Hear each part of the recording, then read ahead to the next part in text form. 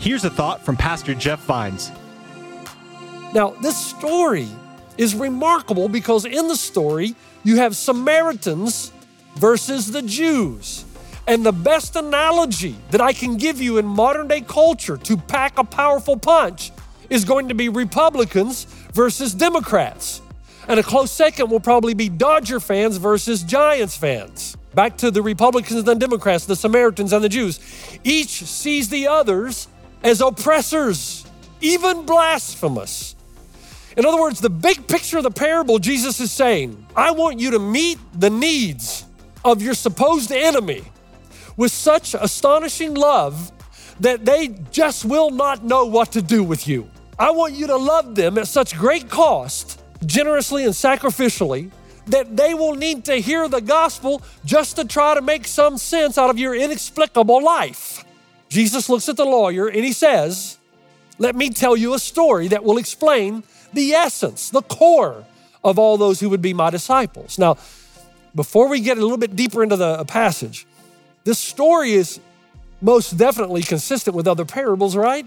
Matthew 25, we're told that on the last day, Jesus is going to separate the sheep and the goats. And if you're a first century shepherd, or it doesn't matter when you're a shepherd, but if you're a shepherd, you'll know that from time to time, other animals will sneak into the flock that look like sheep. And the shepherd at some point, has to separate them out. You can't shear a goat. So Jesus says one day there's going to be a separation between the nominal and the supernatural, those who have had a supernatural experience of God. And if you want to know the difference between the two, this is what he says.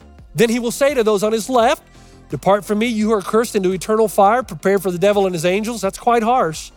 For I was hungry, you gave me nothing to eat. I was thirsty, you gave me nothing to drink. I was a stranger, you did not invite me in. I needed clothes, and you did not clothe me. I was sick and in prison, and you did not look after me.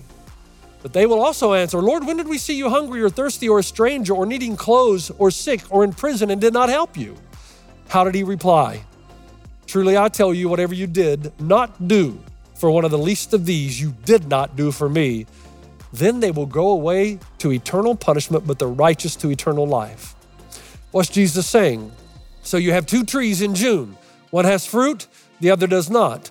Does the fruit give life to the tree? No, the fruit tells you that the tree is alive. The fruit gives you signs of life, proof of life. Jesus says, here's how you know that a life poured out in mercy and compassion, even to our enemies or our supposed enemies or those who oppress us, is a sign that you have truly experienced my salvation. Loving your neighbor does not give life, it's proof of life. You can find this series and many more messages where you subscribe to your podcast. Just search for Today with Jeff Vines.